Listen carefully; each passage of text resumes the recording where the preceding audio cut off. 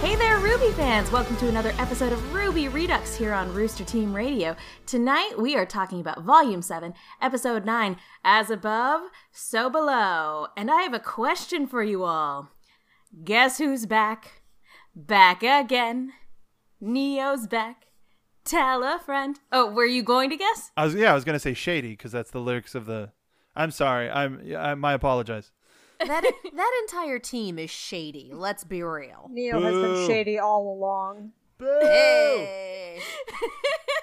Won't the real Slim Shady please stand up? And she stands up. You're an illusionist. Sit down. No, she stands up and does that little hat flick, and you know what? I don't even care. I'm gonna clap. Everybody's hearts melt. Immediately. She's just so cute. She is the best. You're adorable. We're all gonna die. She'll kill us all with a smile on her face, and we might thank her. Yeah, it's a different definition of killing with kindness. It's mostly just the killing. Oh, Do man. you wanna do a murder? And she pulls out a sign. I love the way she was portrayed in Ruby Chibi, just with the Wile E. Coyote-esque signs. But anyway, we are jumping ahead. Hey, everybody. Welcome back to RWBY Redux, where we go off on tangents quite a bit. But we are very, very excited to talk about RWBY tonight. And let's not waste any time. Let me go ahead and introduce us. I'm Megan Salinas, and with me, as always, is a fantastic group of hosts. With me in the room, Katie Cullen. I am also Megan Salinas. No. Yeah. Calling in from Los Angeles, Stacy Shuttleworth. That sounds like something Neo would say. Nothing sounds like something Neo would say.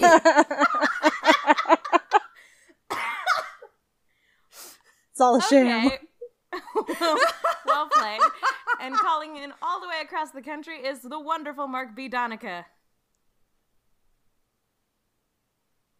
Oh no, That's that's Wait, is Neo. that- Literally something that Neo would say.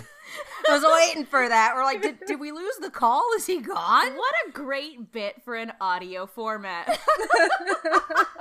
I was flicking. I was wearing multiple hats, like flicking them and like winking and like making Turning like your parasol. the equivalent of gym faces at the eyepiece on my camera on my laptop. But I mean, I'm glad that I could capture.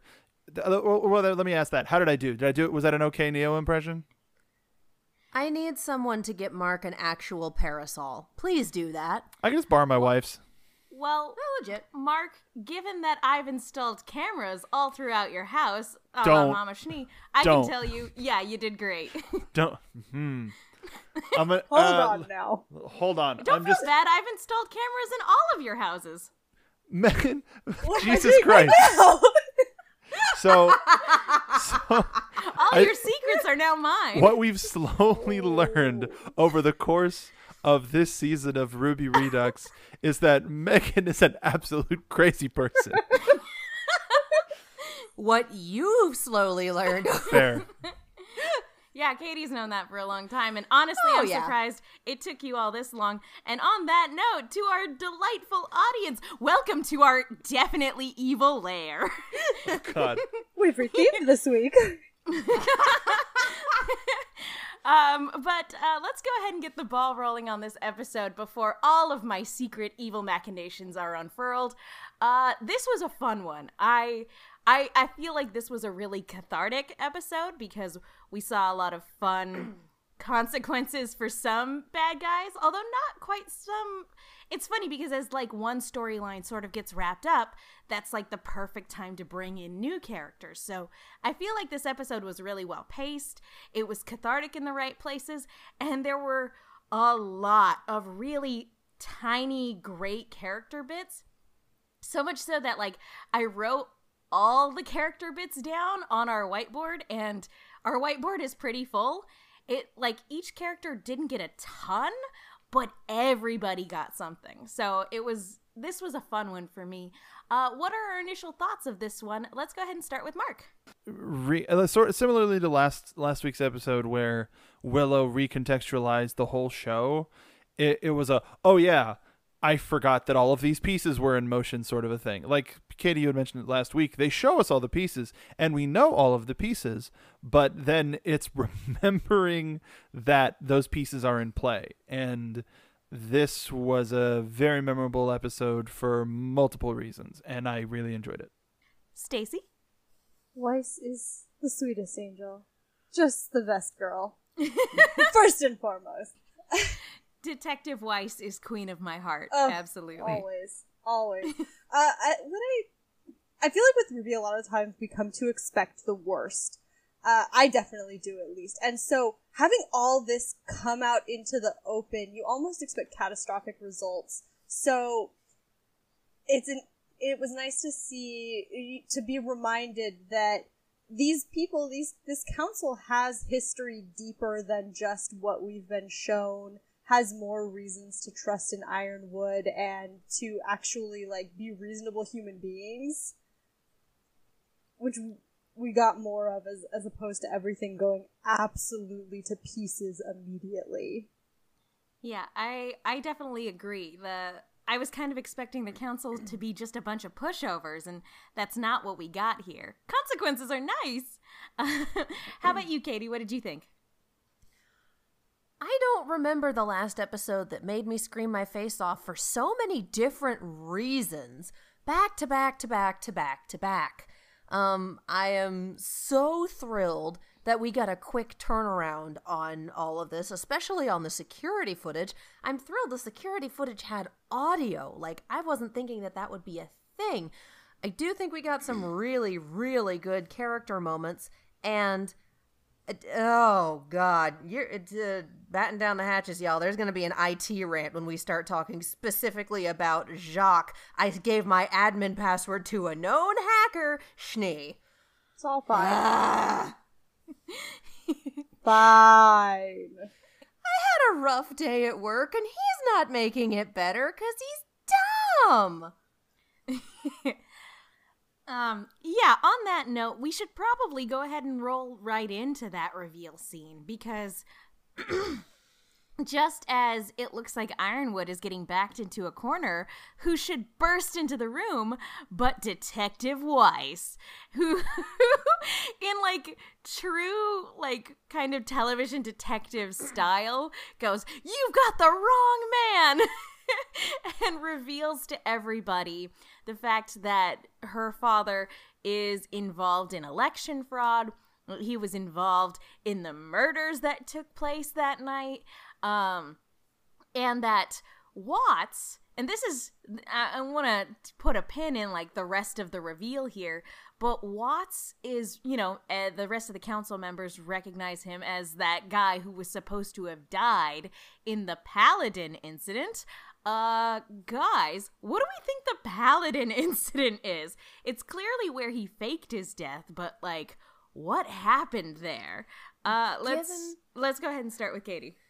For the Paladin incident specifically, given that the Paladins are those giant mechs that we were introduced to in Season 2, I feel like this is gonna be... You remember that bit in Iron Man 2 where they're showing all the footage of all the different tests and all of them going horribly wrong? When you're doing R&D for a weapon, field testing doesn't always go the way you want it to go. So I would not be in any capacity surprised if something went for one, if Watts was involved with the design and creation of the Paladins, and two, if something went horrifyingly wrong during a test and he went, "Now's my chance," and just fucking bailed. Stacy, what do you think? Yeah, I feel like we had a very carefully orchestrated catastrophe in which, you know, our poor man tragically lost his life and slipped away out the back door cackling to himself. Just like that. Mark, how about you? Now, he may be... Well, I think the picture from Pietro of revealing that Arthur was on the team could be a hint of maybe he had a little bit of help dropping off the grid. And you know, I like to suggest some pretty crazy things, but I think, you know, it's sort of the theme of good people sometimes do bad things that they don't know are bad at the time, or bad bad people are possible of good things. I think with everything that happened with Jacques, I don't think he's going to be completely redeemed, but I think he might have a little bit of regret, and we might see a little bit of regret at least before the end of the show, not the end of the series. But I think Pietro or somebody on the team had helped him drop off the grid. Ooh, I like that he had help. In my mind, and granted, this is a little out there, because we already know that giant mechs are a thing that Atlas definitely produces. In my mind, Watts, because he says Ironwood never appreciated his genius, he went, hey guys, what if we took some of those giant mechs and then put them all together, and we'll call that the Paladin Project? And everyone said, that sounds real stupid and dumb, and you're dumb. And that's when he decided he was going to turn to a life of crime. I mean, they were on board until he wanted to shape the mechs like lions, and that's the point where they all went, I really hope that you do have cameras in my house so you could see not just my head going into my hand, but my hand passing through my head at the sheer amount of SMH that just occurred. And this is from #leg day over here. This is from your boy the Yellow Lion. So, like, first of all, bravo. Second of all, I hope you can see how many fingers I'm holding up. See, here's the thing. When you were setting that up, I thought you were going to go to, he suggested we take these mechs and put souls in them. Oh, no. No, 100% it was a bit. Well, okay, fine. Fine. This is BitTown. Welcome to Wait, this is the Bit Basement. What? Oh, God. There we go. Another room on the house. But the... Legitimately, though, I would not have been surprised if Watts was like, well, what if we just take all of the aura from a person and put it into a giant murder robot? And everyone went, too much of a good thing, bye. You're getting a lot of genlock into my Ruby, and I'm all about it.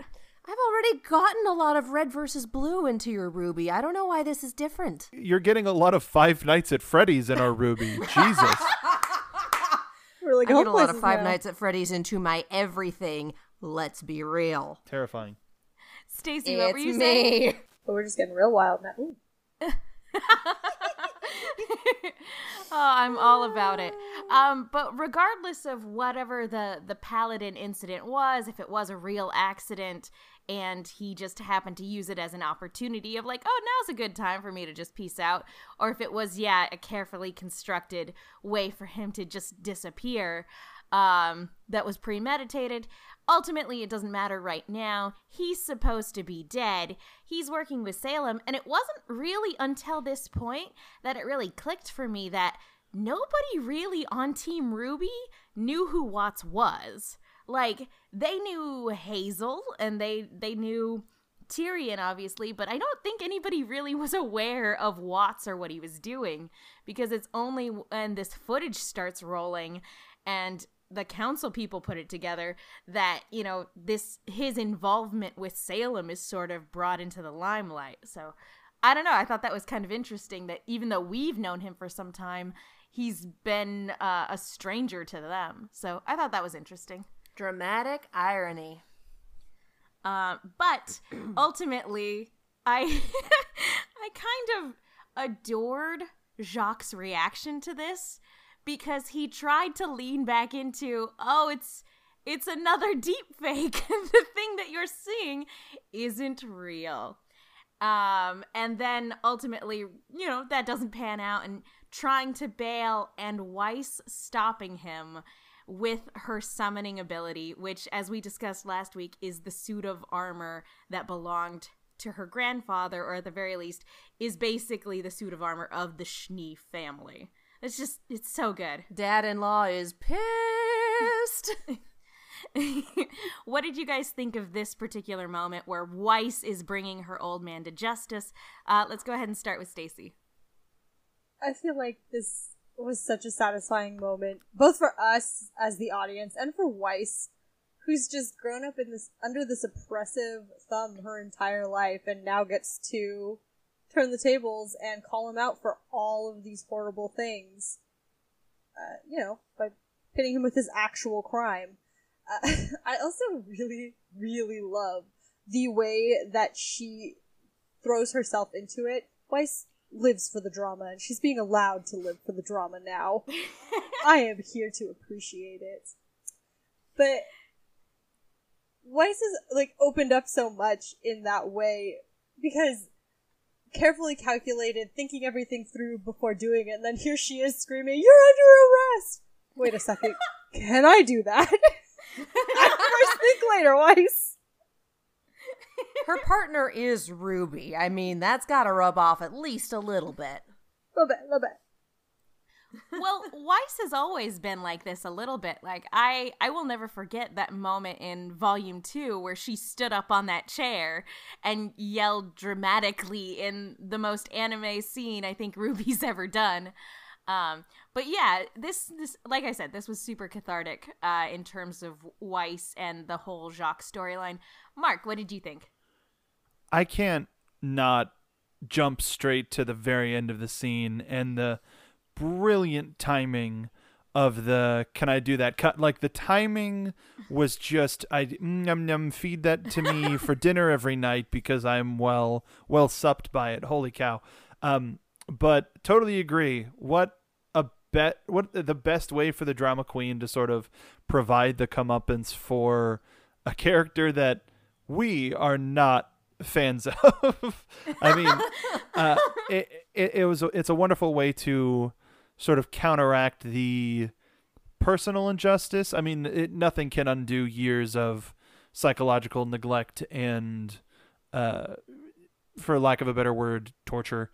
And I don't want to take that lightly, but from forcing her to come back to Atlas and keeping her trapped essentially in her room to making him be trapped in a small room for however long he's going to be trapped in a small room, if he even makes it to prison, to be completely honest, or the Hague, or wherever they'll take him, the anima equivalent of the Hague, because that word's been going around a lot lately. But yeah, what a wonderful scene that we had, and for Winter, for the whole Schnee family, at least in this moment, it's nice to get a little bit of a comeuppance, even though we still have 4 episodes to go and there's a lot that needs to happen.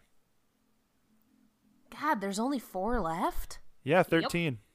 Christ. Well, this was really nice, and what I think might be the close of the second act moving into the third, if there are only 4 episodes left, just in terms of how much screen time we've got.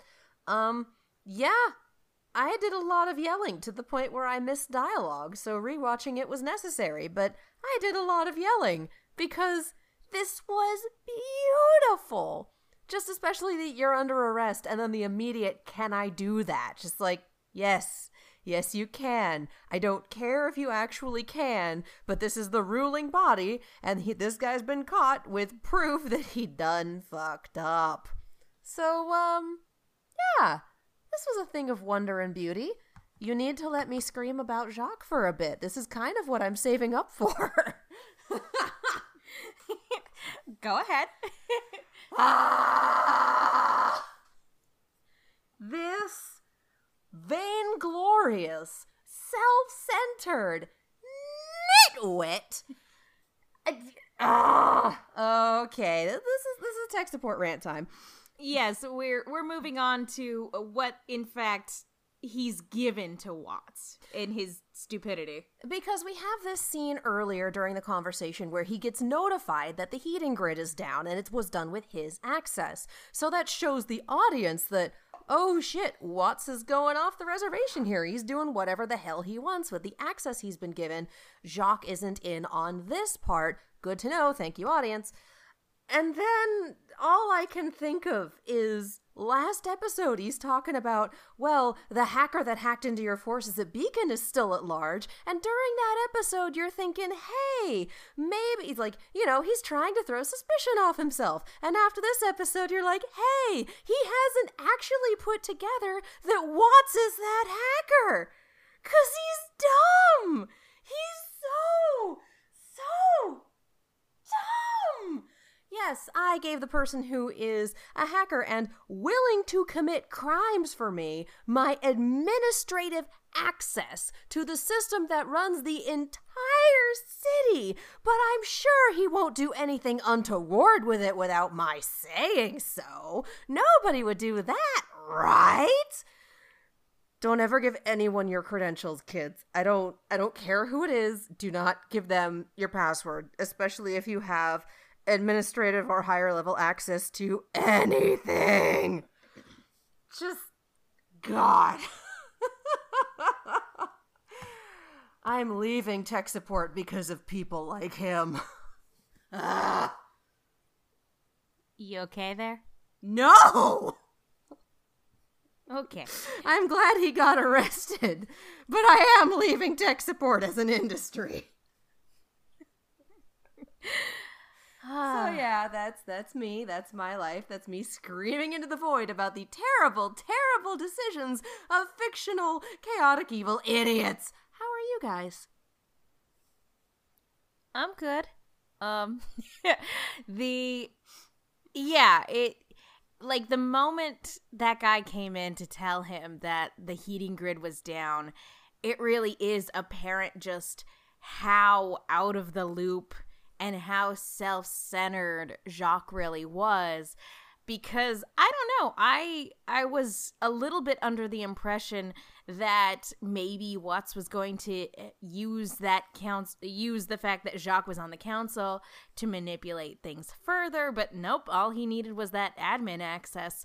And now, yeah, once Jacques is of no use to him anymore, just time to lock him out and boom, boom, boom, done. It really does show. And this scene also showed how little the power that acquiring the council seat meant to Jacques, because when they accuse him of being an accessory to multiple murders, he says, I only wanted the council seat. And Robin just loses it and says only and throws a chair across the room.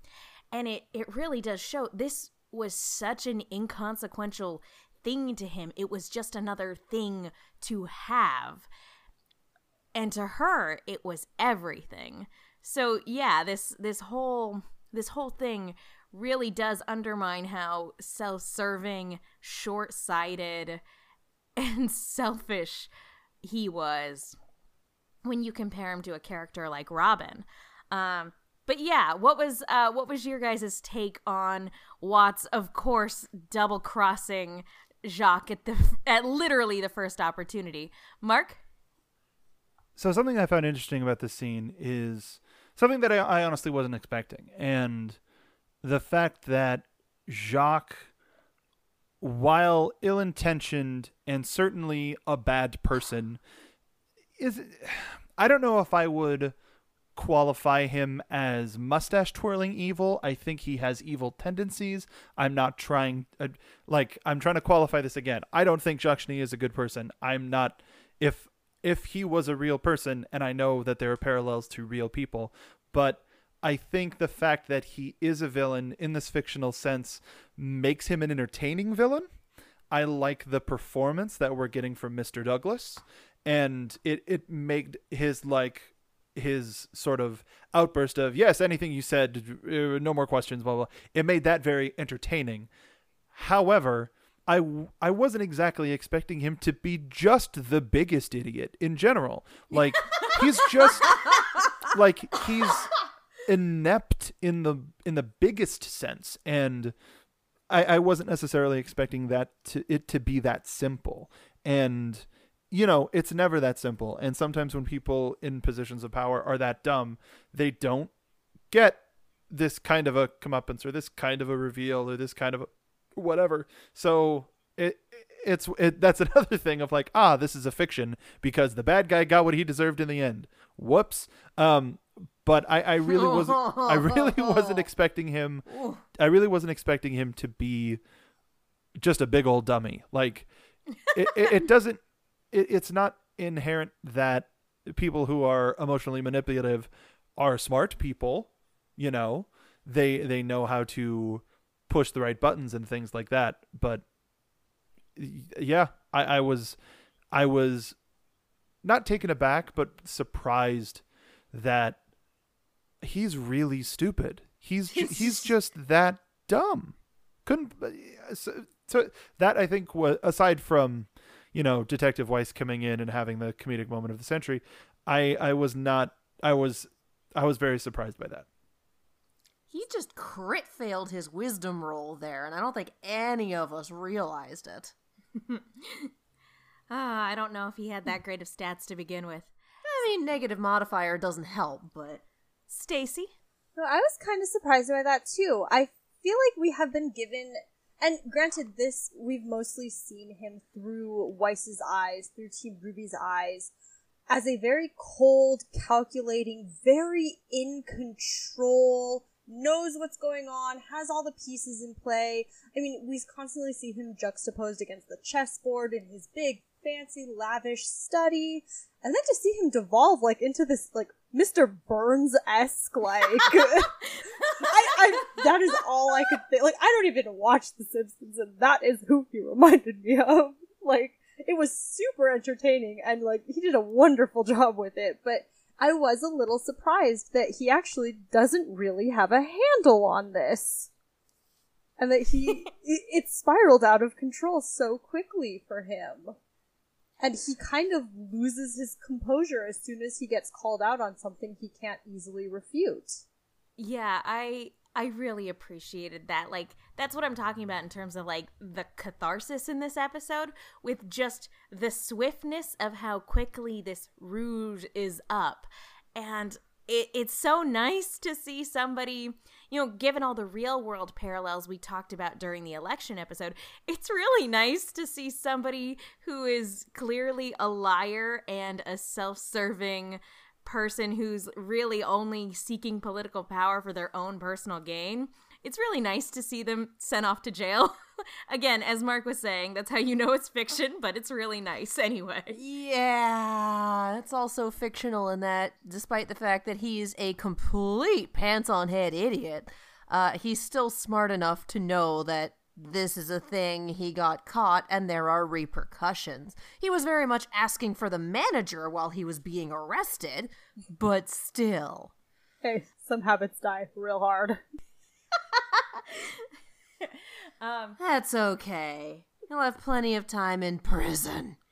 Well, I mean, what the bad thing about this whole issue thing, even though he gets caught and justice is served in that capacity, the bad thing is that with the heating grid off, rioting has started in Mantle, and with that rioting and with fires being set and people attacking Elysian soldiers, guess what? It's attracting Grimm.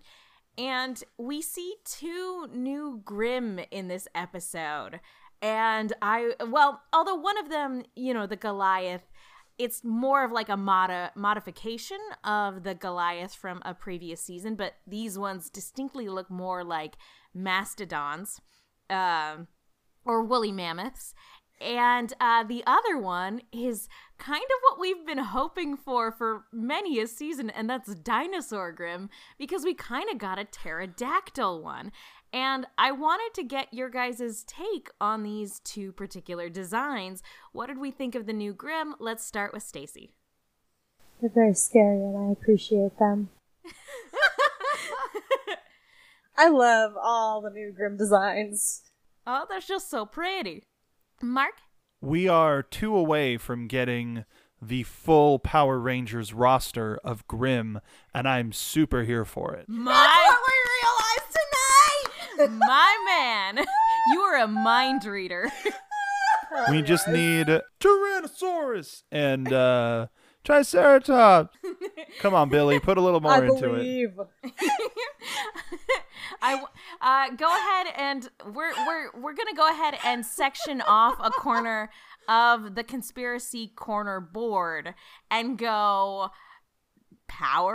Grim Power Rangers ? Question mark? Are you sure this doesn't belong in the bit basement? No, it might belong in Welcome to Vale. Yes. Make it so. Never mind. Original characters do not steal. Katie, you actually came across something kind of fun about the origin of this pterodactyl Grim in particular. Would you like to share that with the rest of the class? I'm still dying over Power Rangers. I need a minute. So, Miles tweeted, and I actually read this before I watched the episode, so slight spoiler for one thing for me, but that's fine. He and Kiersey had a conversation on Slack about the name of the pterodactyl Grim, and he said, for the record, we landed on Teryx. But it's Kiersey saying, yeah, I finally decided on Terrorix, Pterroryx, and I don't want to hear anything about it for at least a week. And Miles says, I love that. Wait, I just tried saying it out loud, and it does sound like. And Kiersey goes, terrorists! Stop! No! So, yeah, they're losing their mind over the terrorists! Oh no, I can't go with that bit. That's not a good bit to continue on. But, yeah, they changed it to Teryx for a reason, because Teryx was, woo! A little bit too on the nose. Little yikes. I was going to make a joke about how, given that the Grim are attracted to fear and everything, like that's how the terrorists win is by giving into fear, but now I don't want to, so thanks for that. Yeah. That is a funny story, though. It's a fun peek behind the curtain, and I'm glad they shared it with the world. But I guess they settled on Teryx. What we don't know is what the woolly mammoth ones are called, because I'm not sure if this is just a different variant of Goliath or if this is something else. And I do want to say that looking at the Goliaths that we got in Volume 2 and then looking at the mammoths that we have here, you can really see how much Grim design and animation and just concepts for these have improved. It's amazing, actually, just seeing those differences. And part of it is animation engine, and part of it is they've been doing this for 7 years, and that much experience and that much creativity really shows. Like, I love the look of the Teryx and the look of these murder mastodons or whatever they wind up being called. Like, I love them. I don't know if it was a fan name or what, but I could have sworn I saw it called a megalith. Ooh. I don't, because then that's also kind of a portmanteau of Goliath and Mastodon, like mega Goliath, megalith. Like it could. I don't know where I saw that, but somebody correct me if I'm wrong. But I could sworn that I saw that somewhere. They did release that little tiny preview video with the guy who voiced Forrest, like that little 2-minute thing, and it showed a clip of them. So it might have come from them talking about the clip. I don't know. I don't remember it well enough. Neither do I, but I really like that name. Yeah. I'm all about it. But so, yeah, those guys are just sort of barreling towards Mantle, and other smaller Grim are getting in, and the pterodactyl Grim is flying through the air and trying to attack airplanes and stuff. So there's stuff that's happening, and so as this chaos is sort of beginning to unfurl, even though Ironwood was sort of let off the hook as far as his council position was concerned, basically the very thing he was trying to avoid this whole time ended up sort of coming to pass anyway. And so this is where Oscar basically convinces him to come clean to the council, and ultimately Ruby and Oscar decide that it's time to come clean to him as well. So he comes clean to the council and Robin, since and yeah, there's a fun beat where he finds out that she knows about the Amity Communications Tower, and he's like, wait, how? Oh, shoot.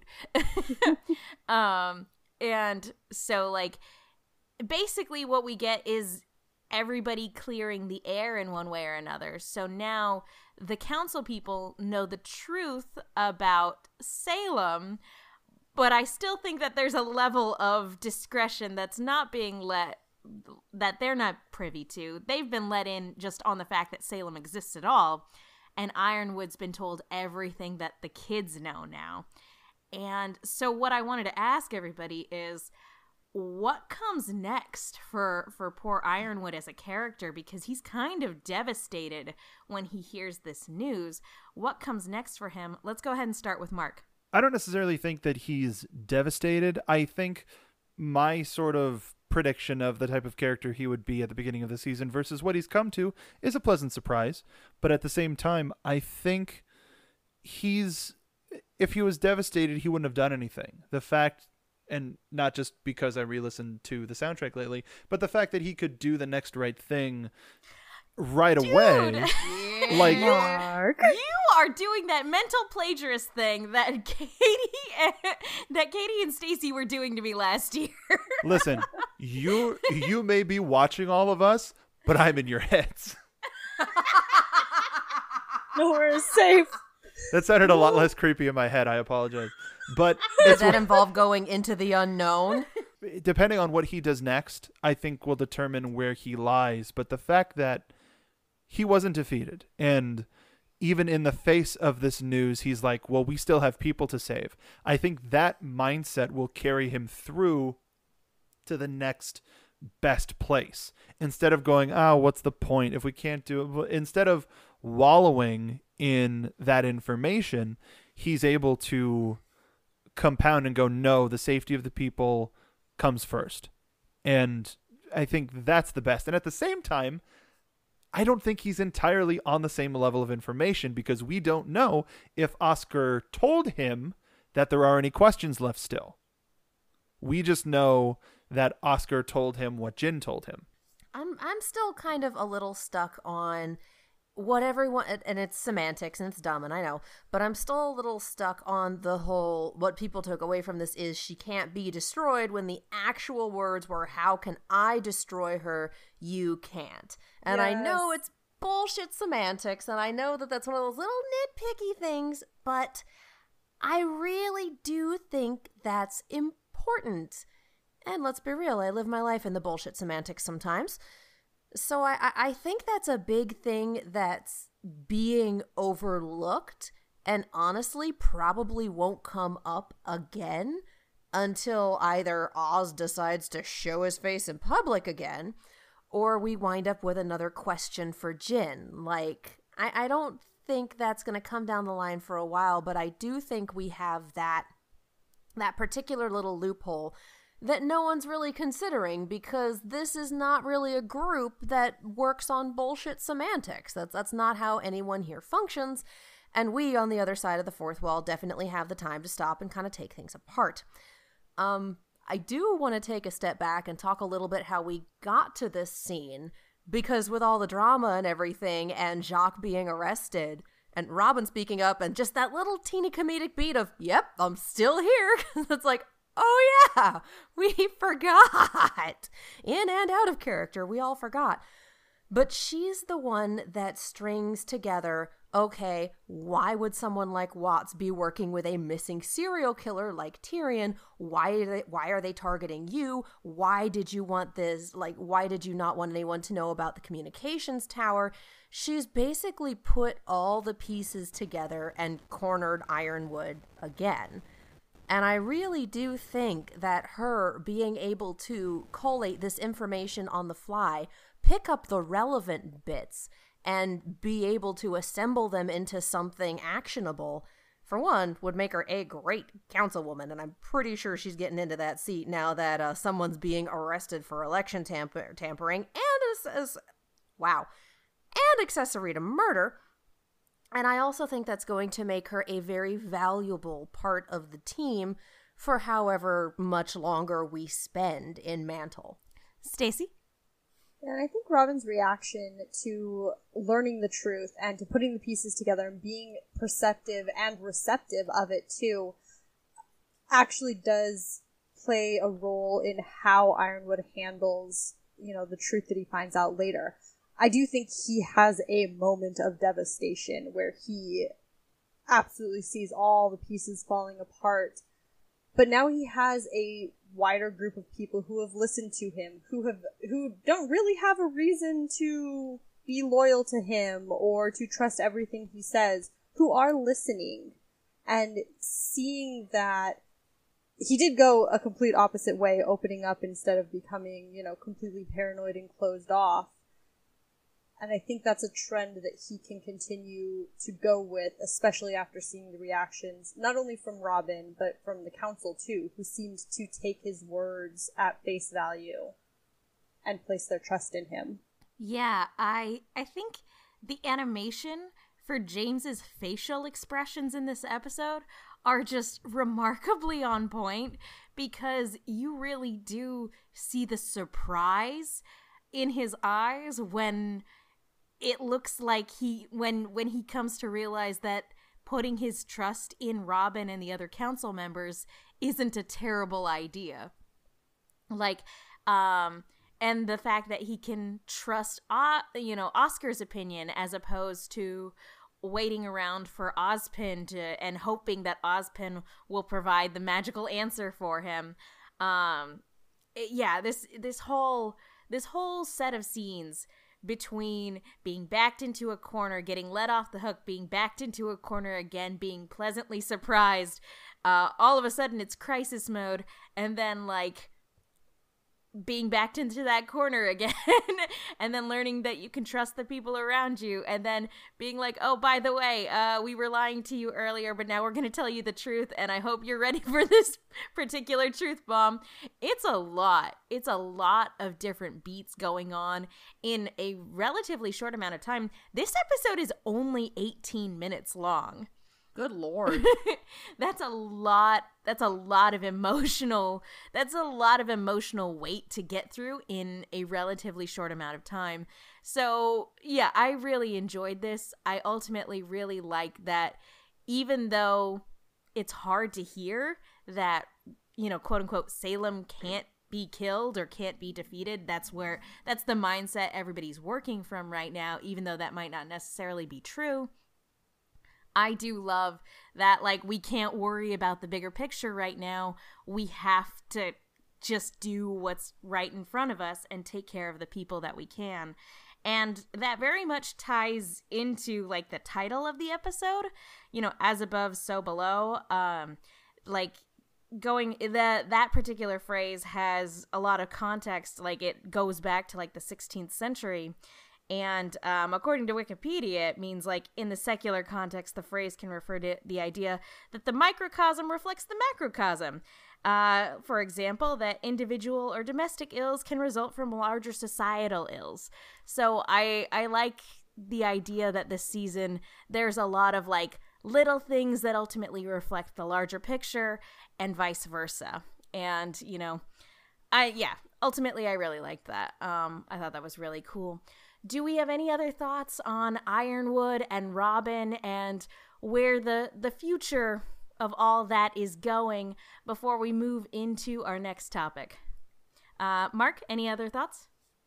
I wonder how Robin is going to make it to Mantle and what she's going to do with this information. She's usually been very public about any sort of information to tell all of the people that, hey, this is what's really going on, blah. And now she's been given this huge responsibility, this burden of information, if you will. And I wonder how long it's going to take her, if at all, to go straight to the people with it. Stacy? Yeah, I do feel because she had, the inkling of this information. She had, oh, this is the truth. And now it's completely confirmed. So she was holding some information close to the chest, as it were, but only maybe because it wasn't verified. So it'll be interesting to see how she acts now. I do think that the urgency to share with the world will be ramped up a bit. Although I kind of also see Robin as starting to get Ironwood's perspective also. she specifically says, "Oh, I think you're actually trying to help Remnant." So I do think that she can understand the need for discretion at the moment, but not for long. Yeah, I love that he's no longer a fascist dictator in her eyes. Now he's a person who really is doing the best that he can, given the circumstances, to keep everyone safe. Katie? I think that she'll be able to sit on this information for a while because now she understands what's at stake and she understands why the communications tower has to remain a secret until after it's launched. Like, she gets the stakes now. She gets the bigger picture. She's been given that information, and she's smart enough to know that, yeah, we have these two people running around, and one of them has, at the moment, backdoor access to everything. We cannot make this easier for them. We have to forestall them and still be able to accomplish our plans. That said, when it comes to actual information dissemination, now that she knows, her standing next to Ironwood and confirming what he says is going to go a long way in getting the people to believe them. Because if it's just coming from Ironwood, it's, oh great, it's Ironwood. But if it's also coming from Robin, whom they know and trust, that's going to carry a lot more weight. Exactly. 100%. I very much feel like, I think I called it earlier in the season that, like, in terms of coming to the world with the truth about Salem, I feel like Robin's going to be the one to deliver that message. I think she's the person that can convey the direness of the situation, but do it in a way that won't make everyone feel completely hopeless. And after the events of this episode, I'm definitely doubling down on that particular theory. But okay, before we move on to our next topic, I want to talk to you guys really quickly about iTunes. Folks, thank you guys so much to everybody who's gone to iTunes to rate and subscribe and leave a comment. We love hearing from you. It means a lot. It helps us become more searchable when people are looking for Rooster Teeth related content. And we also appreciate being able to give shout outs to people who take time out of their day to let us know what they think of our show. And even though we can't see stuff in the international iTunes, there are ways where we can see that it does still help for sure in terms of all the stuff I just said. But there are also other ways where we can see that, so we can give you a shout out. You can take a screen cap of it and send it to our Twitter. And Mark, we have one such shout out, if I'm not mistaken. Yes, we do. From BL Spicer on Twitter had tweeted us. Well, they tweeted us this comment with their rating attached. Best Ruby podcast out there, 5 stars on iTunes Israel. Much appreciated.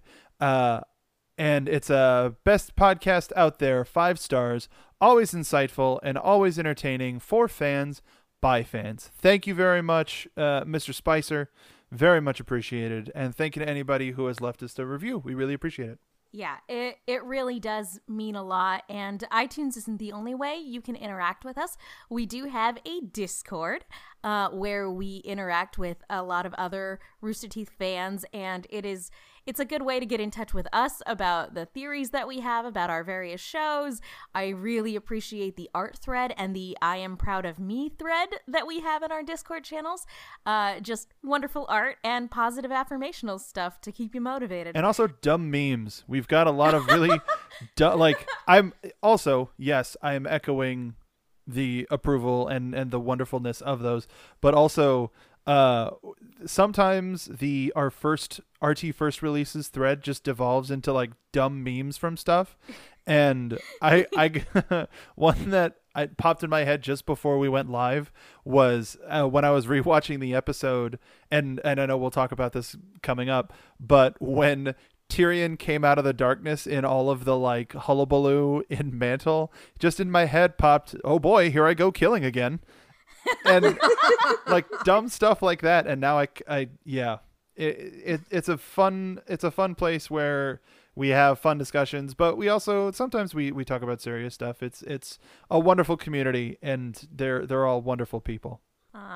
Yeah, 100% echo that sentiment. It's so so fun, and they always manage to cheer me up if I'm having a rough day.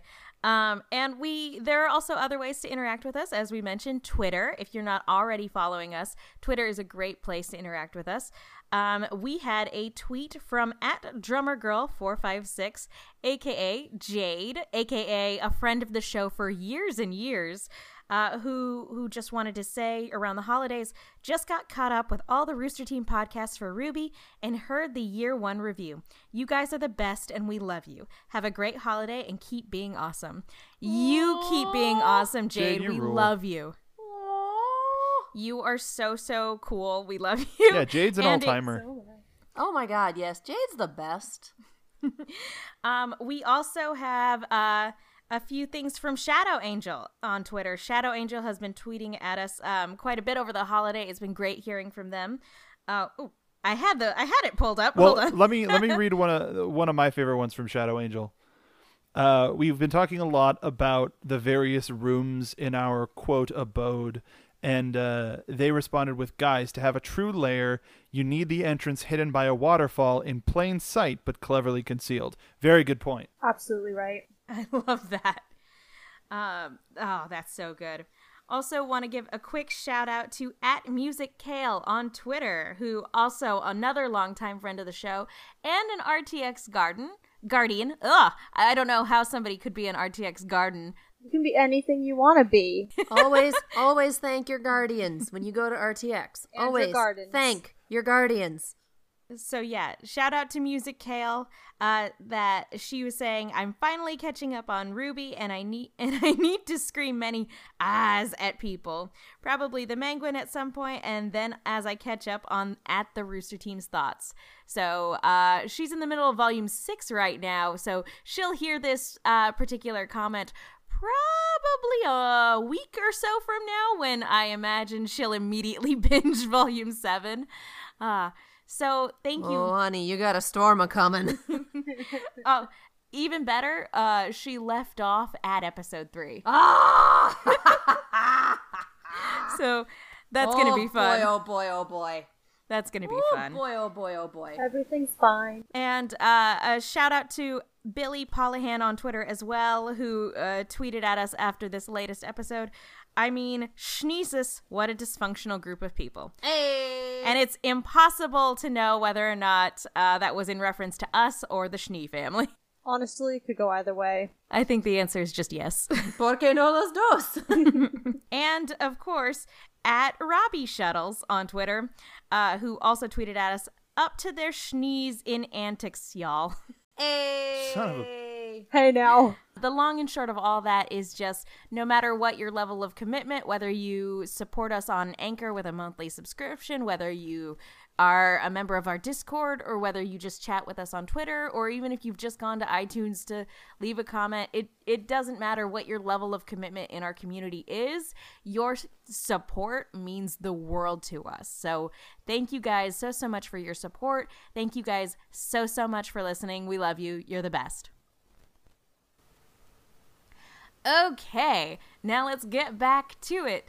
Guys, while we were taking that particular commercial break, I may or may not have used my sneaky escalator again to transport us to the Love Loft. Here we are. I mentioned at the top of the show that we had we didn't get a ton of deep character interactions this time around, but we did get a lot of character interactions for a lot of people. So we got a lot of tiny little character bits. So we're just going to talk about all the shippy stuff right here in this particular moment. Let's go ahead and start with the big one, which is Rose Garden. RWBY and Oscar coming to the conclusion that they should tell Ironwood the truth was done in an almost rom-com-y, super sweet, borderline saccharine, adorable way. It was just kind of the sweetest thing, seeing these two kids be awkwardly cute together. What did we think of this particular moment? Let's go ahead and start with Katie. It was so well scripted and well delivered on both parts. Like, sometimes you see moments like this and it's like, okay, that's contrived, move along. For these two, the way they act in general and the way they interact with each other, I 100% bought it, and it was super adorable. I love it. Stacy? I thought it was a really interesting artistic decision for them to just shoot the scene with 2 cinnamon buns. And yet, it really worked. It's just like, I don't know why we're just sitting down looking at pastries right now, but I don't ever want to watch anything else. You even got Mark with that one. Yes! Good job. Ultimate. No, they were precious. This was so well done. And it was nice to see, like, their super refreshing innocence just bouncing off of each other like that and creating such a, like, cute, awkward, but also, like, reaffirming moment. Very precious. Mark? All right. Let me just let me preface this with, if this is something you're pushing for, more power to you. Great. Personally, for me, it is still difficult to get past the 2 souls thing, and I think ultimately, in the end, the 2 souls thing will get resolved one way or another, and then I think this is all right. Now, I know I did see a comment, it was either on social or in our Discord, that Jin did mention that Oz let the characters live their lives. But at the same, or the people that he inhabited lived their lives before the mind meld started. And to that, cool, fine. There's still an elder wizard living in the head of this boy. And we saw, actually, you know what? Especially with what happens later in the episode, where Oscar does tell Ironwood everything, and he says, like a city in the clouds gives something to look up to, or held whatever. to a higher standard. Yeah, held to a higher standard. And Ironwood's reaction of it, you say that like you were there, which tells me that the mind meld is either happening or Oz is a lot closer to the surface than we have clearly seen. So it's one of those things where Oz is still very present, and until he's not, it's still kind of weird to me. But I will agree that the scene was kind of cute, but in terms of the shipping of it, for me personally, I need a little bit more of Oz to go away. Get out of here, old man. Get out of here, weird. old man. How many times do we have to teach you this lesson, old man? That's it. That's the show. I agree, Mark, and we talked about this during our shipping spectacular when we were on our other platform. I am all about Rose Garden, but I need that guy to get out of here. Because the thing, and I think this is actually causing a lot of controversy for people. And here's the thing, guys. Like, yeah, it's weird that Ozpin is in Oscar's head, but ultimately that is definitely a plot point that's going to get resolved by the end of the series. To the point of Ozpin allowing the people he inhabits to live their own lives. The sort of implication that we got from the episode with Jin was that usually when he, like, whenever a host body dies and he has to move on to a new host, essentially, the implication that we got based on the various people that we saw was that usually those people were already full-grown adults. And so they kind of already had their own lives set out. I think this is probably the first time someone so young has been a candidate for Oz, for the next Oz, if you will. So I don't know. I agree that, like, I am uncomfortable with it while he's in Oscar's head, but ultimately I like Ruby and Oscar together. I think they are a very, very cute pair. I think their interactions are always really adorable. I find his kind of schoolboy crush on her to be really endearing. So I love moments like this, especially because Ozpin's been basically not present at all this season. So I think it's going to work out fine.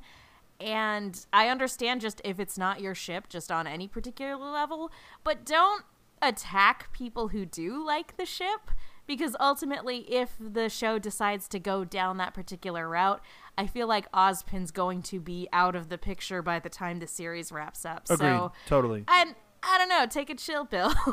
Let people ship what they want. It's okay. So that's the long and short of that. See, I spent enough time in the Yu-Gi-Oh fandom that doesn't actually bother me.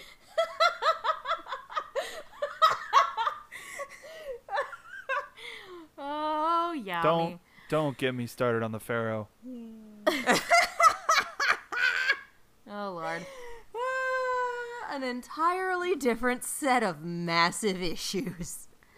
Do we have any other thoughts on Rose Garden before we move on to our next couple? I have something that I wanted to say really quickly.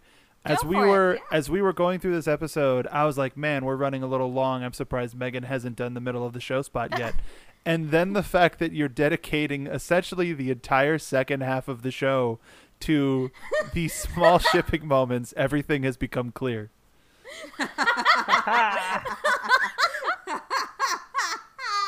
Our plan all along. How I dare. did tell you at the top of the show that I was an evil villain. So, sorry. Diabolical. Sorry, not sorry. I'm gonna say, are you? Are you? So let's move on to Crow and Clover. Yay! They were adorable. What? No, that yay was completely deserved. Oh my god. I was not expecting that reaction from Mark. It was so pure, but it was like it seemed very, very like planned and specific. It was I don't want to come on too strong at how pro the ship I am, but I am still excited. So I should say yay for like, but not give it like I'll do like a solid 6 yay, and you totally nailed it. It was absolutely just phenomenal. Like, let's just give out like the streamies for this next year already. Best performance, Megan Salinas, ladies and gentlemen. Yay! It is funny that I did just say, I'm evil, mwahaha. Yay! Now let's talk about these two guys who need to be boyfriends. So yes, Crow and Clover definitely had some great interactions in this particular episode. Let's go ahead and start with Stacy. What did you think of their dynamic this time around? Oh, can we just see that soft look on Crow's face all the time? Yes! He deserves to look that soft and like just completely overwhelmed by whatever emotion he's feeling. We know it's love, but shh. Again, this is such a positive relationship, and it's such like a natural teamwork that they seem to be like crafting with one another. So even as teammates, even as working together as partners, they seem to just kind of naturally fit, and their personalities are so compatible as far as going over the top, and Crow gets to pretend to be exasperated by his antics. We know your secrets. Mark, how about you? It was a good moment. I mean, we talked last episode too, like relationship versus friendship, and it just seemed more of that. You know, it's just, hey, these two get along really well together, and like Stacy said, they're kind of the perfect fit. They're yin and yang. They're very well. It's hard to say that expression when there's a character named Yang on the show, but you know what I mean. It was a wonderful scene, and it was. I'm trying. I'm again taking off of our conversation from the last episode. Hey, let's give them one last nice moment together. You can stop If now. if you think, look, Stop I'm just right now. that's something that I just thought of, not something when I thought of in the moment, because it was like that was a nice moment. But right now I'm like, oh, we've got 4 episodes left. Oh, there's a lot of stuff going on, and we see Robin and Crow fighting Tyrion, and we only see Clover with the other Aesops from the intro. And I know the intro isn't gospel, but still, it's one of those things where it's, you know, I want Crow to be happy. Everybody, I presume, wants Crow to be happy.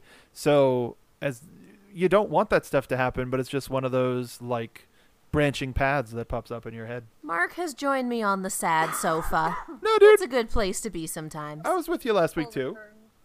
Yeah, this is where we live. This is another one of those ships where, honestly, however it plays out in canon, I'm good with it. I'd buy it either way. But personally, I really super need them to just kiss. Do it. Make it happen. They both deserve good things. Come on. To kind of tie into what you guys were saying, Clover is just such a source of warmth and light and kind of like positivity, and that the way that that's definitely affecting Crow for the better is more and more apparent with every episode that goes by and the more time that they interact off of each other. But it also, it also applies to the other Aesops as well. Like, he just seems to be a positive and uplifting person, because here's a group of people that, like, a couple episodes ago, they were talking about how they're not friends, they're just coworkers. And yet, as they're about to hop into the face of what could be certain death, like, I don't know, I don't necessarily buy the fact that they're not friends based on, the way they interact and play off of one another. I don't know. I'm starting to think maybe they're just a bunch of they're just a team of a bunch of tsunderes who are like, it's not like I care about you or anything. And then high five. Have fun down there. Now, don't stay too long. Let's be real. Elm is friends with everyone, regardless of what anyone says. She is mom friend in this group. Oh, absolutely. Yeah, can we talk about her, like, holding Clover and Crow when their ship gets attacked? Priceless. That was so good. She's everybody trying to save the ship.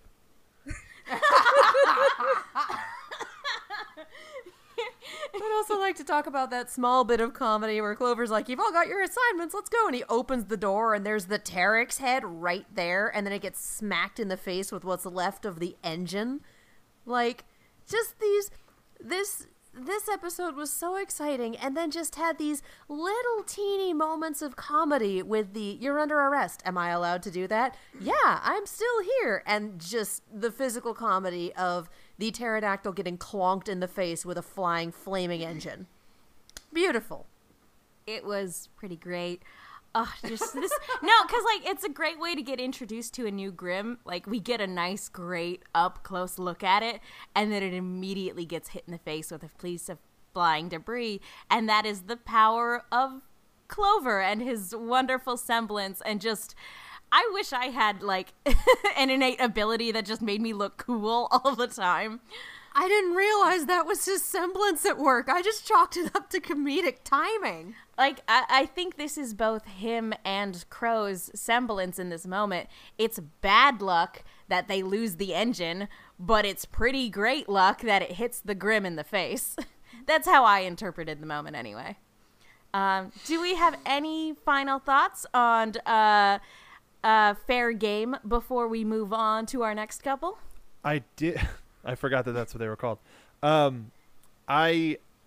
you were mentioning, like, the shining beacon of positivity that Clover was, it made me think how he's similar to All Might in a certain way from My Hero Academia. but that so then I was like, that's not quite a perfect analogy. So let me put it. I just wanted to put it like this: Clover is a Labrador Retriever, like a hunting dog, like cute, very cuddleable, but gets the job done. Whereas All Might is a Golden Retriever. and just similar reasons, just kind of a little dumb, but he rushes in head first and does what he needs to do for the love of everybody. And they're both dogs, so I guess in a certain way everything's okay because they're here. And a Golden Retriever is almost always smiling. Yeah. Actually, it's funny that you made the connection of All Might, because in my head, seeing him jump out of that plane, I was getting very much Domino vibes from Deadpool. And, like, if we ever do like another shipping spectacular where we do another crack ship, I think Clover and Domino would be a lot of fun. They would be the luckiest couple on the face of the earth. Oh, good times. Stacy, any final thoughts? Just let them be happy. Aw, Yes. yeah. All right, let's go ahead and move on to our next topic. And this one is, I think, a little bit less fun, but we had a quick Renora moment. As we're getting ready for battle, as we're gearing up, I kind of liked this moment too because Jean has his eyes closed and he's just completely oblivious to this moment. But Ren looks like, he understands the direness of this upcoming situation, and Nora takes his hand. He squeezes back, but then they don't look at each other. They both look down. So in this moment, I think this is kind of building up off of what we were talking about last week of like, we're building up to like, at some point we're going to have a talk about what happened and what it means and whether or not that's the right way they want to pursue their future together. Because even though they were holding hands in this moment, the lack of eye contact and the fact that they were both looking down, I was like, is that because there's a wall between us right now, or is it just like the fact that they were looking down doesn't mean anything, and like it's just a here, like I'm the hand holding is like a just, hey, I'm here for you no matter what. What was your interpretation of this moment? We'll go ahead and start with Mark. You would. I think I know who I do this show with. Yeah, I know where my bread is buttered. This, I think, could be I again, branching paths. I think it could be what you're talking of, but I think this sort of further accentuates the situation. I think it's also a possibility that the situation that I said in the last episode, where they both have different thoughts, but and that leads to a disagreement, to where they, without speaking in this moment, you can't really say what you're feeling, so that has the other person fill in the blanks. And so who knows what Ren thought Nora was doing, who knows what Nora thought Ren was thinking. And while yes, it's a nice moment, and I think they'll still have some team up moments in the fray, I agree, Megan. I think this is still just building to a very big conversation that they have to have. Stacy? Yeah, I absolutely agree. I mean, we've seen more comfort with kind of physical closeness, so far as, Ren will kiss Nora back, he'll squeeze her hand. But yeah, there is no direct eye contact. That emotional closeness is still kind of skewed. That what level of emotional closeness they're both willing to invest in is still very up in the air, and I do think are in two very different places. So, whereas I don't think we're going to see them like actively avoiding each other, absolutely, they'll keep working together as a team and keep being that source of protection and comfort for one another. There's a storm brewing. Katie? I think I'm the only one that didn't read any of that into this scene. I honestly just saw it as two people who are very close, and let's be real, that relationship is there is still a discussion coming, I think. But it's two people who have been in many a dangerous situation together before, going into yet another very dangerous situation together. It's just that little moment of, yeah, I'm here for you, let's get this done. I think that's a fair interpretation of that moment, for sure. And to sort of add to that, where I saw the potential for there being an emotional wall between the two of them, what we see next doesn't necessarily indicate that that's the case. Although, like I said, it's kind of up for interpretation. But right after they hold hands and, we cut back to a longer shot of them just holding each other's hands, and it's the full team shot of Juniper. We cut to a shot of Blake and Yang, And, Yang just gives this soft little smile.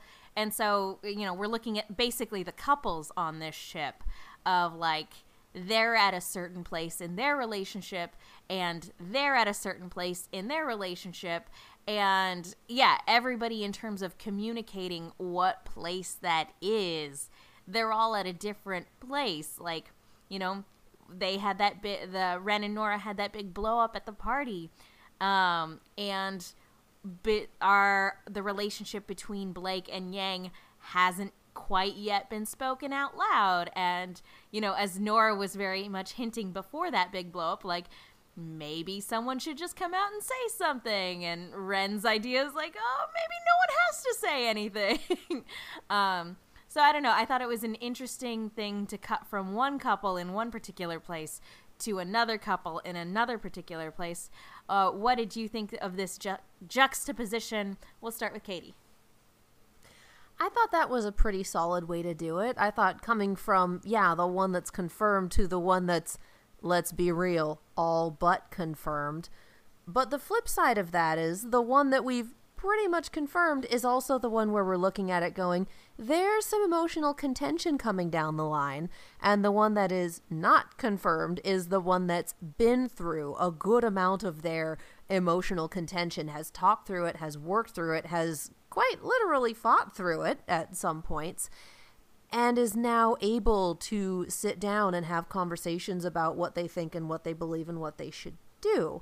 So it is an interesting juxtaposition, and I think it's a nice little reminder because I don't know if we'll be able to spend any more time on relationship building stuff this season with everything coming to a head and with, less than an hour left in the season? 4 episodes. We'll see how that goes. Stacy?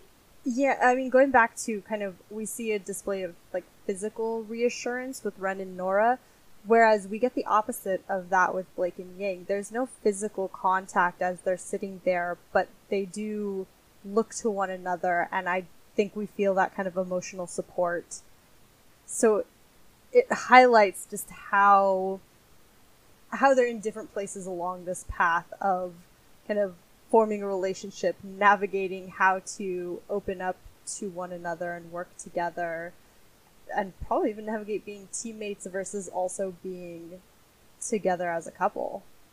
Mark? I mean, I think everybody's sort of covered everything that needs to be said about it. I agree. It's interesting how we have more of a, like, yeah, we're okay, sort of a nonverbal nod when, the characters on screen seem to know more than the audience, which is fine.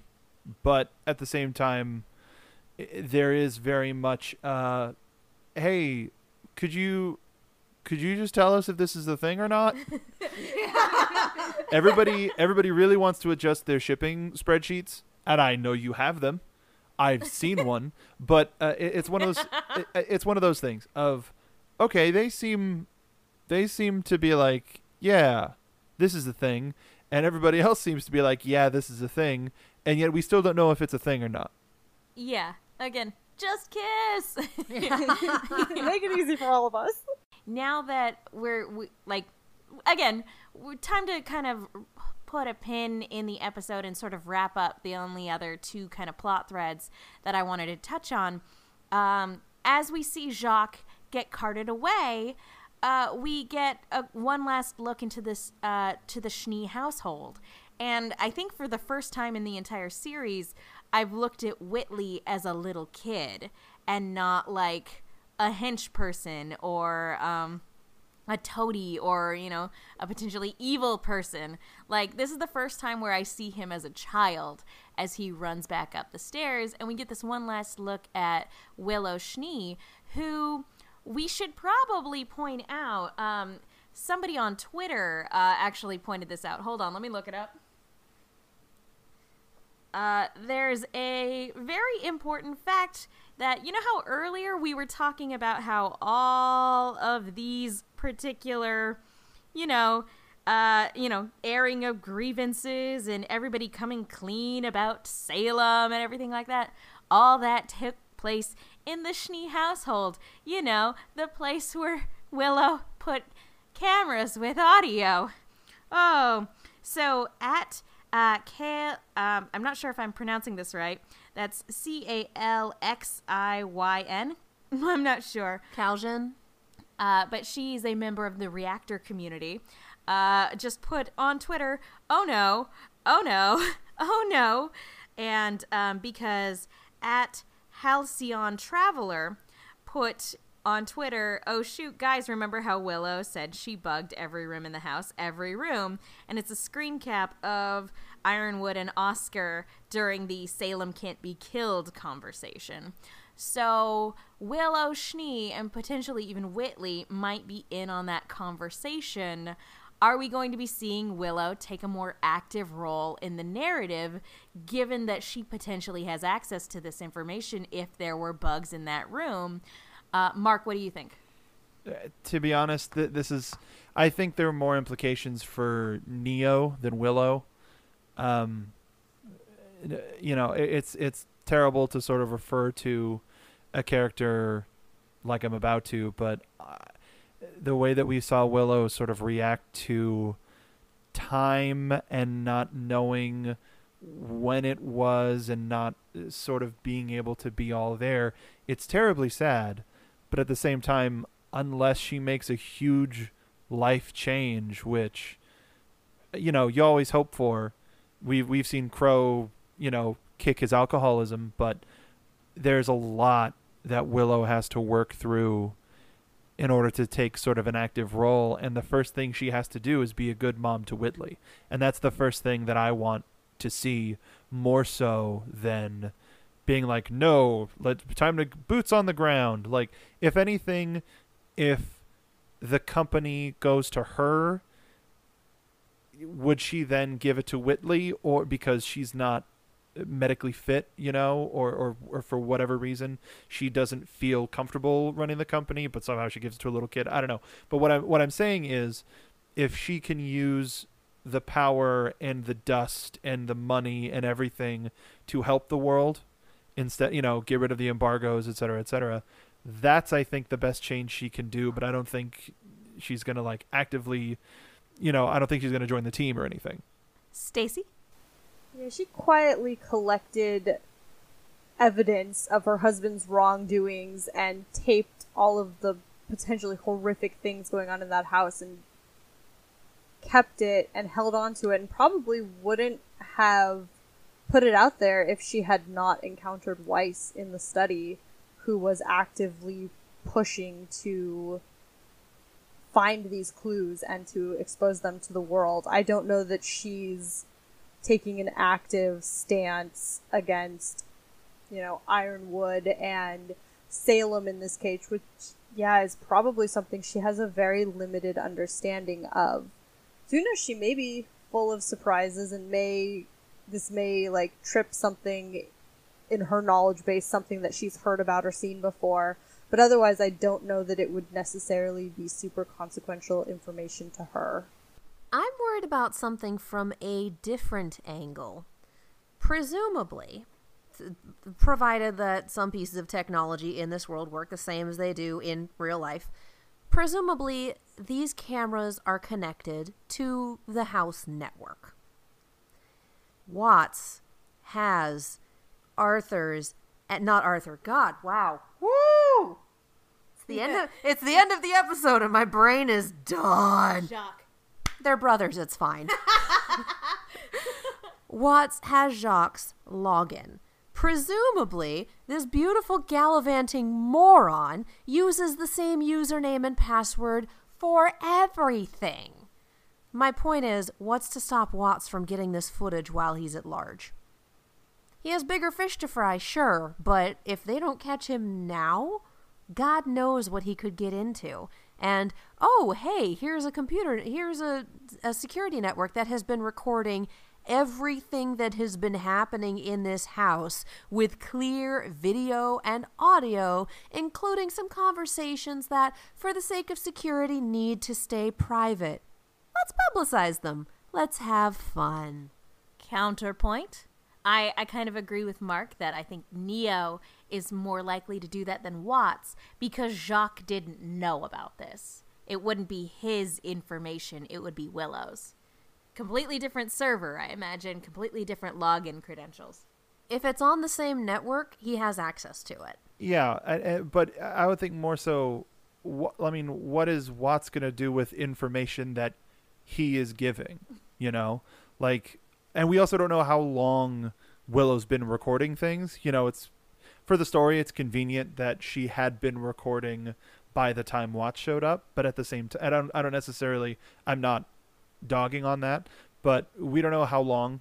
Has it been years? Has it been months? Has it been weeks? Has it been days?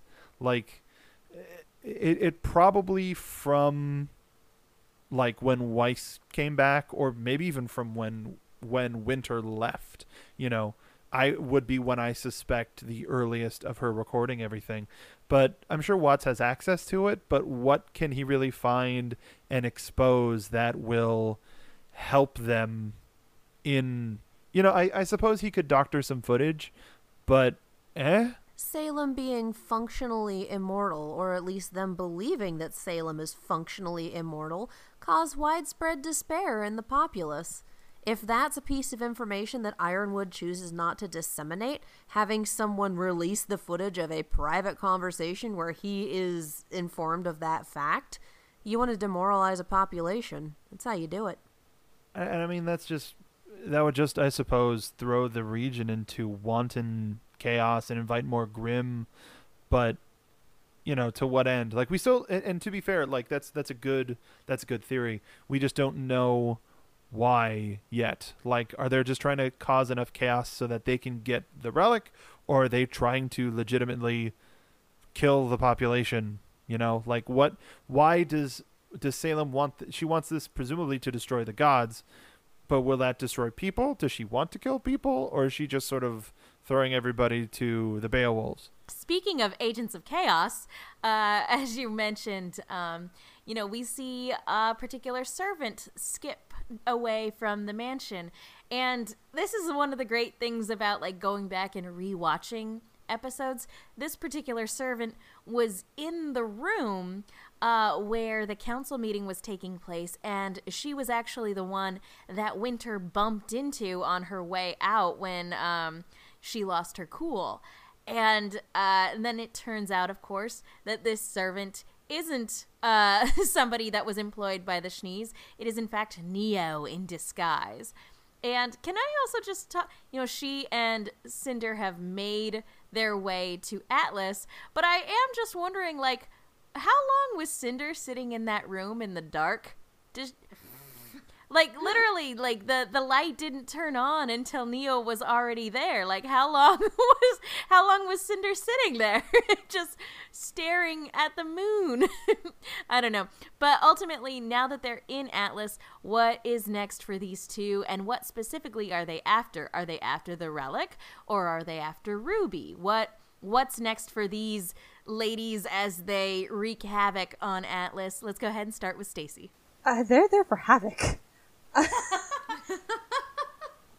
Why not both? Just mayhem. If you Just can. mayhem. I mean, I feel like, yes, they are. They both have a specific vendetta against Ruby, but if the relic is on the table, yeah, Cinder's got a plan for that.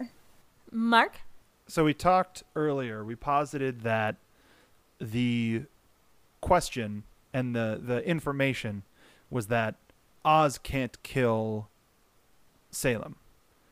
And I think the way that information gets to our team is the sheer, shiny, giant brass balls on Cinder thinking, I can kill her. And the way that she does that is by also collecting the relics. And somehow down the road, in her hubris, her arrogance, she is like, I'm going to kill her. And like in some sort of an evil rant, you know, it's one of those things of, oh, this is my enemy, but the enemy of the enemy is she still killed my friend, but I don't like her, but we need to kill this bigger fish. Or however the expression goes. So I think that they're definitely there to also have the relics. And it's, I can't, this might be a deep cut for some people, but it's like a Jack Spicer, Shen Gong Wu situation where they're also. Oh my god! Shout out to fellow Was Shaolin. that a Shaolin That was a Shaolin Showdown? Showdown.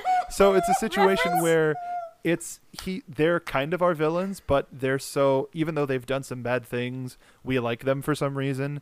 But it's gonna be at the end of the day them teaming up to take on Salem.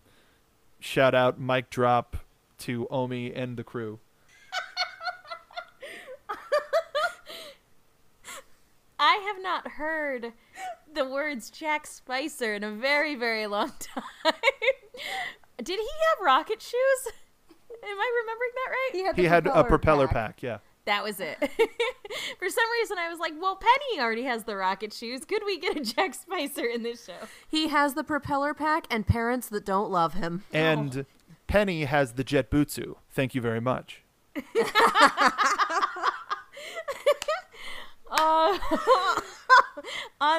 I love that. Let's be real. Team Chaos is here to do a murder first and foremost, and then cause some chaos. So I think that's kind of their priority list. But, God, give me the Jack Spicer situation. Damn it, Mark. Stacy, what about you? Wait, no, we started with you. I'm sorry. And then I gave my bit, and I think this episode is over now. You said Jack Spicer, Mark, and my brain erased everything that came before it. Fair enough. But yeah, I feel like in terms of what they're looking for, I feel like they're looking specifically for Ruby and the Winter Maiden. And at the very least, they know where Ruby's at.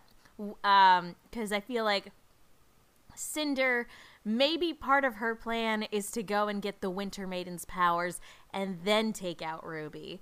Because, you know, Maiden, the last time she was in the same room as Ruby, like, she only had one set of maiden powers. Maybe having two would aid in her vendetta. I don't know, but that's, in my head, that's the order of operations, is get Winter Maiden powers, then kill Ruby. But I don't know. Maybe they are just here to flip some tables. But yeah, I think that just about does it. Do we have any final thoughts on this episode before we wrap it up? Let's go ahead. Mark, final thoughts? Man, I was all over the place this damn episode, so I don't know. I went to like the four corners of the world and came back with Jack Spicer of all things. So, this was a wild ride, you know, like we say it every week, but shout out to the Crewbie. Shout out to Eddie and his writing partner, who I forget. I feel terrible about it. Crap. I'll find it. Kiersey. Yes, Kiersey. Thank you. Eddie and Kiersey, they put together a wonderful episode that reminded me of Avatar: The Last Airbender, in the sense where we had world-shaping drama along with comedy that humanized our characters and made them that much more affable while not sacrificing the stakes. Stacy? We have had so many episodes filled with such good world building, such great character building, incredible character moments. And that being said, I'm pretty excited to get back to some good old-fashioned grim killing. Yeah, we sort of got shortchanged on that in the wake of the election, so it's nice. It's nice knowing that, like, next episode we'll probably be getting right into the thick of it. And a new rad song from the Williamses. Yeah. Hell yeah. We're done with the soul killing. Let's get back to the grim killing. This episode was very well balanced. I'm so glad that security camera footage came back that quickly. I was expecting to spend the rest of the season trying to figure out this election doctoring thing, but man, am I glad we got that figured out. And I'm going to end this episode where I started it and say, don't ever give anyone your login credentials. Ever. This episode gave me everything I could have asked for and more. It gave me the wonder and glory that is Detective Weiss bringing a criminal to justice. It gave me the catharsis of seeing Jacques put away. It gave us Team Neo back. It gave us brand new Grimm and lots of shipping things to just be really excited about. All in all, really loved this episode. Can't wait to see what the rest of the volume has in store. And I think on that note, let's go ahead and wrap it up for the evening. Mark, where can people go if they want to keep up with you? You can find me on Twitter and Instagram at Mark B. Donica. I've been posting some random things lately. I mean, you can tell where my head's at right now. Going back to work lately, after being kind of stir crazy for the winter break that we had, was a little wild, and so I'm happy to be around people again. I'm wonderful to talk with this wonderful team again. It's been great. Make sure to go back and check out our year in review. We talk a little bit about the past, present, and future of Welcome to Vale. And if you don't know what Welcome to Vale is, it is our Ruby cross Welcome to Night Vale. And we actually have a plan. Like, Megan and I had a wonderful meeting a little while ago, and we have a plan for the first time in a long time. Instead of just like writing stuff, like, we're writing stuff with purpose now. So I'm not going to mention our deadlines, but we have some deadlines that we are trying to hit. And we really want to, because the stuff that we came up with, we're really excited about. And if you haven't listened, that is also on this feed. So go check out our year in review, our Welcome to Vale stuff, as well as all of the other shows that we do here on the station. We appreciate your listenership. Thank you very much. I'm really excited too. Thank you. I can't wait. Stacey, sorry. I'll go I again. don't know where my brain's at now. Go on, Mark. Let's go. Mark, give Stacey's sign off. I'm listening. No. Stacey, where can people keep up with you? I'm Stacey Stallworth. I was going to say I'm just going to be waiting eagerly for Welcome to Vale, but I will be doing that. However, I am also falling down the cosplay rabbit hole into Cosplay Wonderland, so that's all the fun adventures you'll find over on my Twitter or Instagram at Stacey Shuttles. Katie? I'm Katie Cullen. You can follow me all over the social medias, as well as on YouTube and Twitch at Kiaxet. That is Kiaxet. If you like reaction videos to these episodes and other Rooster Teeth projects and whatever the hell else strikes my fancy at the time, those live on that YouTube channel. I am trying to be more active on the Twitch stream, so if you would like to see me play mobile games well or Overwatch poorly, that is the place to do it. And I'm Megan Salinas. You guys can follow me on Twitter and Instagram at the Menguin. That's TheMenguin. I also do a Lost retrospective podcast called No Love Lost, where my co-host Will Link loves Lost, and I don't. We talk about it. I also have a YouTube channel where Katie and I talk about horror-related things. Be sure to follow the entire team here at the Rooster Team. Join our Discord. It's a good time. And if you can't support us on Anchor with a monthly subscription, you can always buy a t-shirt on TeePublic of the silly things that we say. So again, thank you guys so much for all of your support. Thank you so much for listening. And this has been Ruby Redux, and now it's time to say goodbye.